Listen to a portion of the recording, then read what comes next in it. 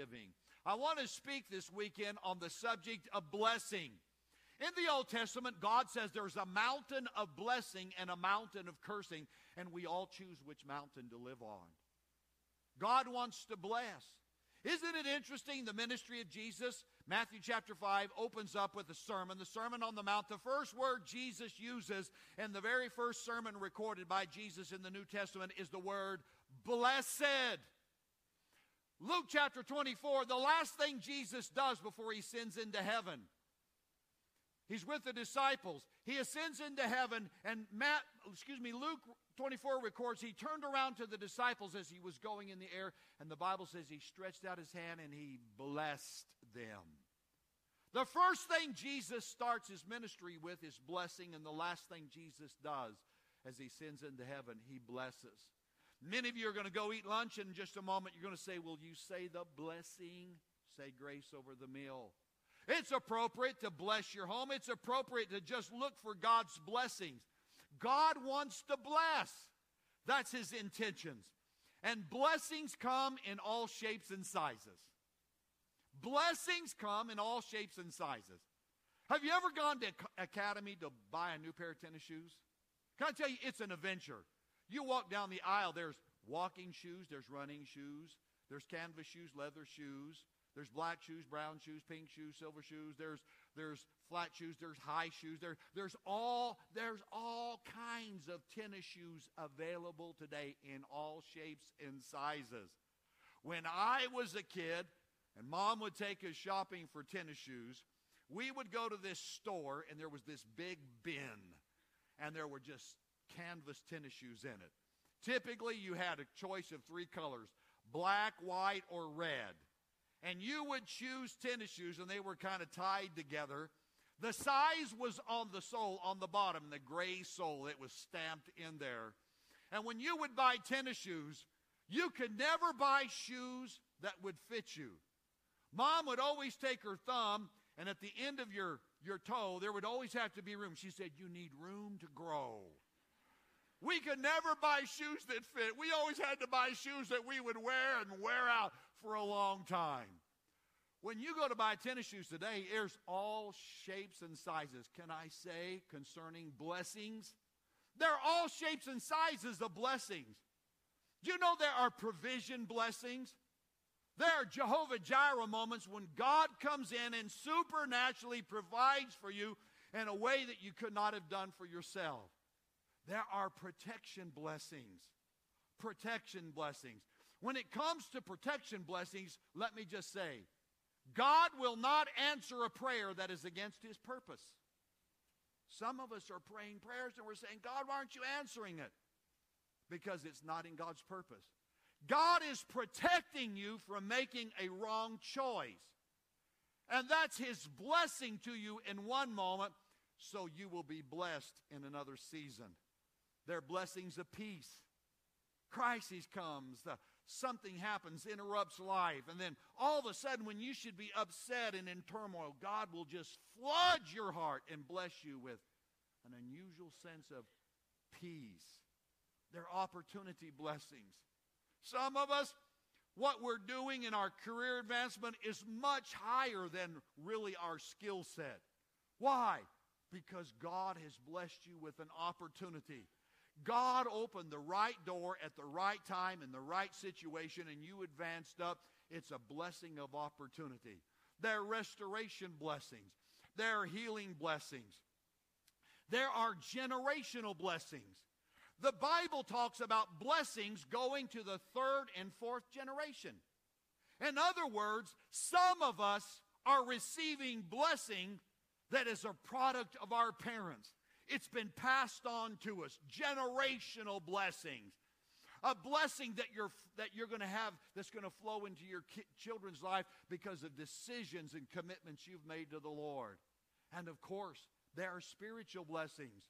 Ephesians 1 and 3 says that the Lord Jesus has blessed us with spiritual blessings in heavenly places. What does that mean, spiritual blessings? Some of us were raised in a family where there was a lineage of dysfunction, divorce, bankruptcy, crime, just drug addiction. and you broke the cycle. You made a commitment to the Lord. Perhaps you're the only one in the family that's ever finished college and got a degree. God has blessed you, a spiritual blessing when it would have been so easy to fail. God brought success, and God's blessed you. Spiritual blessings. A blessing is always God flowing into our lives. You know you're going to be blessed if you allow God into your life. When God is coming into our lives, the product, the result, the fruit of that is blessing. If you're not being blessed, perhaps there's a door, a barricade that you said, God, you can't cross this threshold. God, you can't come in. Blessing is always a product of God coming into our life. And we can invite blessing, we can resist blessing, and we can stop blessing. I don't know about you, but I want to increase blessing. God wants to bless, and I want to talk to you today about blessing. In your Westover app or in your Bible, in Malachi chapter number 3, we're going to begin reading at verse number 6. And as I read, I'm going to pause and reflect and kind of do a little bit of teaching as we go along the way. Verse number 6. I, the Lord, do not change. So you, the descendants of Jacob, are not destroyed.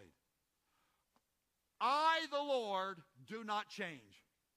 A good translation of that would be, I, the Lord, repeat myself. I, the Lord, repeat myself. You're familiar with this phrase. He's the God of Abraham, Isaac, and Jacob. God repeats himself. In other words, God bless, God will bless, and God will continue to bless. God is saying, I don't change. God has not amended his plan. God has not repealed his blessing. God is saying, I will repeat myself. I will continue to bless in your life. I, the Lord, do not change. Now, as we unpack this, let me just push back on something that's taught from time to time, maybe on the internet or you read an article. Sometimes people will tell you the Old Testament does not apply today. I'll always hear somebody quote this. Well, we're not under law, we're under grace, and the Old Testament is all about law. Let me push back on that. God said in his word, Malachi, I, the Lord, do not change. Well, how do you explain then we're not under law? Because in the Old Testament there are 5 kinds of laws. 5 kinds of laws, and 2 of them still apply to us. First, there is civil law. This is ceremonial practice of perhaps marriage or how the society operated and how they functioned, and that a civil law.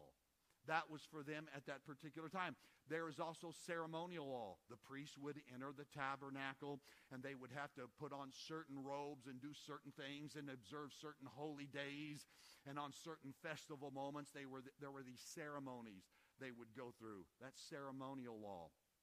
Then there is dietary law. Dietary law, God is saying, don't eat this and eat this instead. Why? Well, they didn't have the refrigeration system and they didn't have the way of preserving, and God was saying it for your health reason, do not do that. So there are 3 laws that are in the Old Testament that God says do not apply now, but the next 2 do.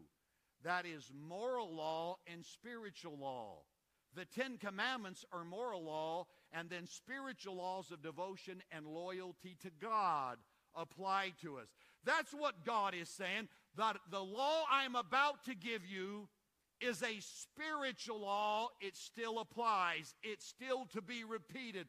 It is still to be followed. In fact, when Jesus gave us the Sermon on the Mount in the New Testament, he goes back and he picks up the moral law, the 10 Commandments, and he represents them, and he says they have not diminished. In fact, the requirements in the New Testament are even higher. Moral law and spiritual law still apply to us today. Let's continue reading verse number 7.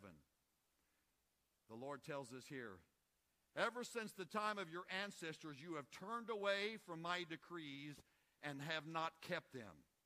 Return to me, and I will return to you, says the Lord Almighty. But you ask, how are we to return?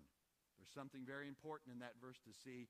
He says, you have turned away and have not kept. It typically happens in that order.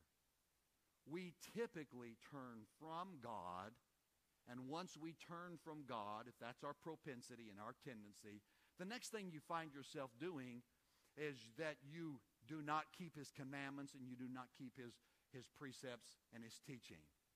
You turn away from the Lord, you get cold in your heart, you get distance from God, then all of a sudden you start rationalizing, I don't have to do that. That doesn't apply to me. That's not for me, that's for them. You start rationalizing, and rationalizing away God's teaching is always a product. Here's what we've done before. We have turned away from God. Let me just put it this way. When you're reading Scripture and you say, I don't believe that, and you turn the page, it probably means you've turned your heart away from God. And verse number 7, God is saying, return to me. Let's continue reading verse number 8 and following. Will a mere mortal rob God? Rhetorical question. Yet you rob me, but you ask, how are we robbing you? In tithes and offerings. You are under a curse, the whole nation, because you are robbing. 4 times in 2 verses, God says you're robbing. He starts with a rhetorical question, and the rhetorical question is this: can you really rob God? The answer to that is no. So what is God teaching? He is saying you can't rob God. What you're doing is you're robbing yourself. Anytime, whether it's a commitment to God, devotion, our heart, our worship, anytime we withhold from God, we're not robbing God, we're robbing ourselves. Have you ever had somebody steal something from you? Have you ever been robbed? Have you ever come home and your house is broken into, your car's broken into? Have you ever left something somewhere and went away and came back? You know I'm talking about, that sickening feeling. Somebody has taken, somebody stole something, somebody's been a thief, somebody's broken and robbed something from you. I remember a few years back, I went out in the driveway one morning and my car door window was broken. And there was something missing in the car. I had in the driver's seat, it was a leather case there. And they broke in and stole that. I'm sure they thought they're going to get a computer, they're going to get an iPad or some kind of electronic thing that they can pawn or sell. They stole my Bible. My Bible was in that leather case. And I said, that's my Bible. God, just get after them with the word. Let that just so convict him. God, let them always be reminded they stole God's word. And Lord, just drive that into their heart. That feeling of somebody's taken something, somebody stole. God said, I will never have that feeling because you cannot rob me. God says he will never have that angst and that sickening feeling because God cannot be robbed. He said, anytime we withhold, that's the feeling we're going to have. And some of us were there. Some of us, you're looking at life and saying, God, you're not fair. God, why is my life going this direction? Why am I not blessed? And God says this, because you're withholding something. And then he goes on to say to the people, he said, you're withholding tithes and offerings. What's the difference between tithes and offerings? Good question. Let me answer it. Tithes and offering. Tithe expresses loyalty to God. We tithe and give our tithe faithfully to express loyalty to God. Offering expresses gratitude to God. Tithe represents my loyalty to God. My offering represents my gratitude to God. The tithe, God chooses the amount. It's the 10th. And an offering, God says, you're allowed to choose the amount. The tithe, God says, I'm going to tell you where to place it. In the storehouse, your local church. But the offering, you can give it anywhere your heart is pulled and your heart is drawn. And God is teaching us here the importance of giving. In Matthew chapter 6 is what we call the Lord's Prayer. If I was to begin to quote it, many of you would know it by heart. Our Father which art in heaven. And that has been ingrained in you. And it's a precious prayer. And it's a very insightful prayer. But what I want to point out is, and that's in Matthew chapter 6, verse number 5 and following. Right before that, the first 4 verses of Matthew chapter 6, Jesus teaches us about giving. Before Jesus teaches us about prayer, the first 4 verses of that chapter, he teaches us about giving. Then we go over to Acts chapter 10. There's a man there, his name is Cornelius. He lives in a place called Caesarea. An angel from God comes and visits Cornelius. The angel speaks to Cornelius and says, Cornelius, God is pleased with you. And your prayers, notice this, and your offerings have come up as a memorial before God. Isn't that interesting? Isn't it interesting? We understand that in heaven God hears our prayer. Our prayers go right before the presence of the Lord. But the Bible says so does our offering. Now that makes sense from Matthew chapter 6, why Jesus taught us both in giving and in prayer. And as it were, he's saying these 2 things will give you audience before the throne of God. What is he teaching us here? The importance of giving. Let's continue reading verse number 10 and following. And the Lord says, bring the whole tithe into the storehouse, that there may be food in my house. Test me in this. In the Hebrew, it has a softer tone. In the Hebrew, the original language, it's almost this. Would you please put me to the test? Try me. Try it. Just please give God a chance. That's the heart and the emotion behind that in the original language. Test me in this. Please test me, says the Lord Almighty, and see if I will not throw open the floodgates of heaven and pour out so much. There's the word. God's going to pour out so much blessing that there will be not room enough to store it. Verse 11. Now he's speaking to people whose economy was agriculture, agrarian economy. I will prevent the pests from devouring your crops, and the vines and the fields will not drop their fruit before it is ripe, says the Lord Almighty. Let me bring that into 21st century vernacular. Here's what he's saying. Their means of economy was farming. Here's what God was saying. Honor me, and guess what? I'll preserve your finances. Guess what I will do? When there's downsizing, I will protect you. I'll upsize you when others are being downsized. I will watch over. I will advance your job. I will advance your career. When no one's being promoted, you'll be promoted. When they're not hiring, they'll hire you. When the opportunity comes, God will supernaturally bring your resume to the front. God will shower blessings. God will watch over you. You honor the Lord, and God says, guess what? Then I'm going to go to bat for you. I will bless you. And then he says in verse number 12, then all the nations will call you, there's that word again, blessed, and yours will be a delightful land, says the Lord Almighty. Your family, your career, your business will be delightful because God blesses. What is he teaching us here? Let me bring it down. Here it is. Here's what Scripture is teaching. Giving is not incidental because blessing is not accidental. Giving is not incidental because blessing from God is not accidental. Blessing is just not something like a butterfly. He blesses a few and it lands here, and other people it doesn't go to. God says that blessing is not accidental. There is something we do that unlocks, opens the floodgates of blessing in our finances, our heart, our home, our family. That brings blessings of healing, bring blessings of grace, spiritual blessing, generational blessings. And God is telling us right here, when we give to God, then God assigns blessings in our life. When we give to the Lord, our livelihood comes under the jurisdiction of God. It's no longer under the jurisdiction of the economy. We're no longer controlled by the cost of living. We're no longer manipulated by circumstances. God says he singles us out uniquely and assigns blessings in our life. blessing is not accidental, it's intentional. It's not an accident. When Denise and I were in Bible school, and all of a sudden I got a notice from our automobile insurance company, and the bill for the 6-month period of time was half of what it normally would be.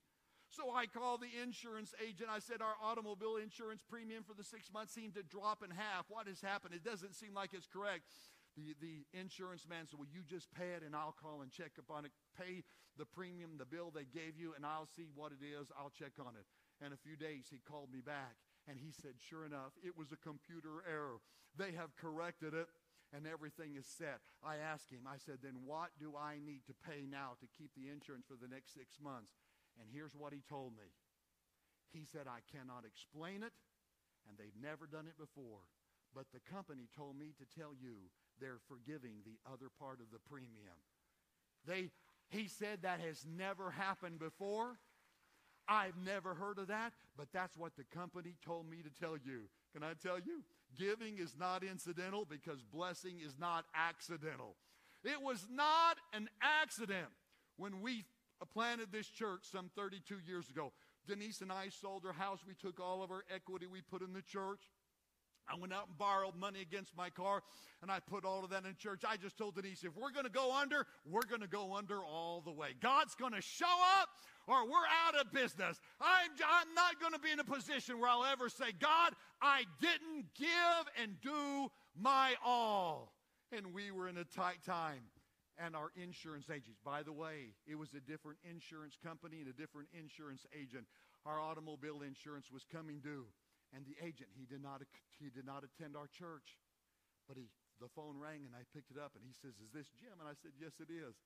He said, I just want to tell you, your automobile insurance is due for the next 6 months, and my wife and I have talked about it. We feel led of God to pay your automobile insurance for the next 6 months. Oh, can I tell you? God just does stuff. God just shows up. People that will put God to the test, I will assure you, there's going to be unusual coincidences that you cannot explain. You're not going to realize why the day before they're not hiring and you walk in and they're hiring. You will not be able to explain they're not opening new positions, but they're going to offer you a new position. You can't explain unique things that happen, unusual things that happen in your life. God just brings His blessing into our life, and I'm here to admonish all of us, to invite all of us, take God at His word. Take God at His word. Trust Him. When we give to the Lord, God says, I open doors of blessing. God pours out blessings in our life that we would have never had otherwise. And I've often wondered, God, I wonder what setback, disaster, crises, situation never came. Never came because you kept it away. You blessed us. Things that I'm, God, probably not even aware of. But something was coming, and God, you put a firewall. You put your hand here, and you said, it's not going to come near my son. It's not going to come near my child, because God blessed. God will do it. God will protect. God will watch over. God will do things for you you can't do by yourself. And we learned in giving that generosity comes when our heart is satisfied with God. When your heart is satisfied with God, the natural expression is generosity. You see, you can let go of stuff when you know God is enough. When you know God is enough, the stuff, it's easy to let go of.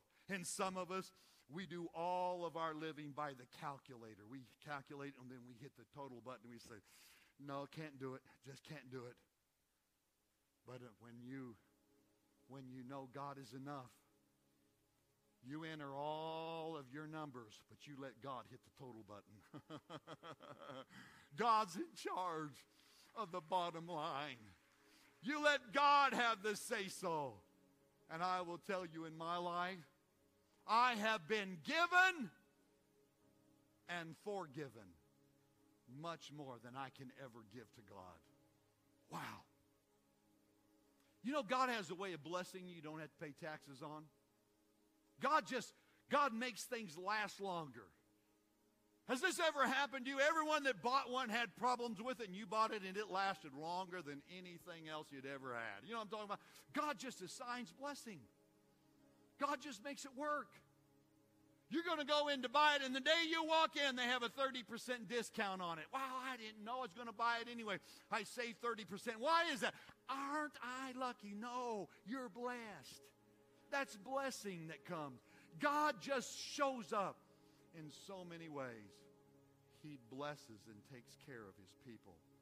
And I'm going to invite you to know God's blessings. A couple years ago, Denise and I were in Springfield, Missouri. We flew there for the 100th anniversary celebration of the Assemblies of God. There were probably 15,000, 17,000 ministers, pastors from all over the nation that came in for this wonderful celebration. So we went there for the 100th celebration of the Assemblies of God in Springfield, Missouri. When we're out traveling, Denise always wants to find a Sonic. She likes their tea and she likes their ice. So we found one. She found one on the phone. Turn here, turn here. We went down the road, and sure enough, there was a Sonic. So we drove up to the drive-thru at the Sonic. I pull up to the box, and the voice comes out, "May I help you?" I gave Denise's order, and they said, "Thank you," told me how much it'll be. I waited in line, drive up, and finally it was my turn to pull the automobile up in front of the window, and she opened the window. She handed me the drink, and she said this to me: "The driver in front of you paid for your drink." Really? Wow. And I'm trying to figure this out. We're in Springfield, Missouri. No one knows this. No one knows this here. Who would have done that? So I passed the drink on to Denise. I said, how could it be? I didn't know. I don't think it was anybody. We're in a strange town. You know, the analytic person. We got to figure everything out, don't we? Analytic people. We got to analyze everything. So I closed the window, and I drove away, and I'm still trying to figure out. About a block away, it hit me. It hit me. That was one of those pay it forward moments. Sometimes you'll hear about that on the news. It's gone 40, 60 people. This person paid for that one. So that person pays for the next, and that person pays for the, and you go all the way down the line until finally some dunce stops it. I was that person. I was that person. Everybody had been paying, and it came to my turn. And I didn't catch on, and I stopped what somebody else started.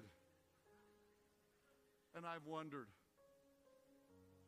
how many times in my life I'd stopped the blessing of God because I wasn't willing to be generous. I wonder how many things I prayed over and lost sleep over and was anxious over. And God says, you wouldn't have been there. My blessing could have taken care of that. But you didn't know how to open the floodgates of heaven. Didn't know how to trust God. Didn't know how to just take God and sow into a moment and let God just bountifully in his abundance take care of the matter. I'm sure I've had some of those. And I don't want to miss my blessing. And God says here, learn to be generous. Be generous in this season, and you're going to reap generosity in another season. That's how God does it. And I want to call you to blessing. I want to invite you to live blessing. And many of you faithfully give the tithe, the offering, and it's time to call in your blessing. There'll be a moment you say, God, because I've been faithful, I'm calling in my blessing. You're not being stingy. You're not being selfish. You're calling in your blessing. You're just saying, God has signed it here. God, I invite you to step in and take charge of this. I need my blessing today. And can I tell you, heaven will open up. Whether it's giving worship to God, giving our heart to the Lord, giving God space in our priorities. Anytime we give anything to the Lord, the outcome of that is blessing, because blessing is God flowing in to our lives. And I'm going to invite you to give the tithe and the offering. And I've waited for this moment. I don't want us to do it tritely. I don't want us to do it flippantly. The Bible says the tithe is holy. The tithe is holy. It's an act of worship. Do not give out of appeasing God. Do not give to try to earn or buy God. We give out of worship. God, you own. God, I'm inviting you into my life and into my finances. And God says you do that, and I'll assign blessing in your life. So across this auditorium, balcony and main floor, I'm going to lead you in a prayer right now. Would you join me in prayer? And as we go into prayer moment, heads are bowed and eyes are closed. If you haven't given your heart to Jesus, you can. You see, Jesus, anything we give to him and dedicate to him, God receives. Perhaps for some of us, the giving needs to be our heart. And you can do that now. You can say, Jesus, forgive me. Jesus, come into my heart. God will honor that. He doesn't do it because this church has a franchise on it. It's his promise to you. Anyone who calls on the name of the Lord can be saved. And that's what God can and will do for you. And the rest of us, I invite you to give. Give because you love God. Open up heaven to come into your life, the blessings of heaven. Let's pray. Father, at this moment, I join with many devoted hearts in this room. People that love you. And Lord, you're teaching us to give to you, to surrender to you, to give our praise, to give our hearts, to give the tithe, to give our decisions over to the Lord. Anytime we give God room in our life, blessing flows into that area. And now as we present the tithe and the offering, we're reminded it's holy. It belongs to the Lord. We do it with worship. We don't do it begrudgingly. We want to do it because we understand blessing is not accidental. And I thank you, God, for your people. Thank you, God, for open and receptive hearts.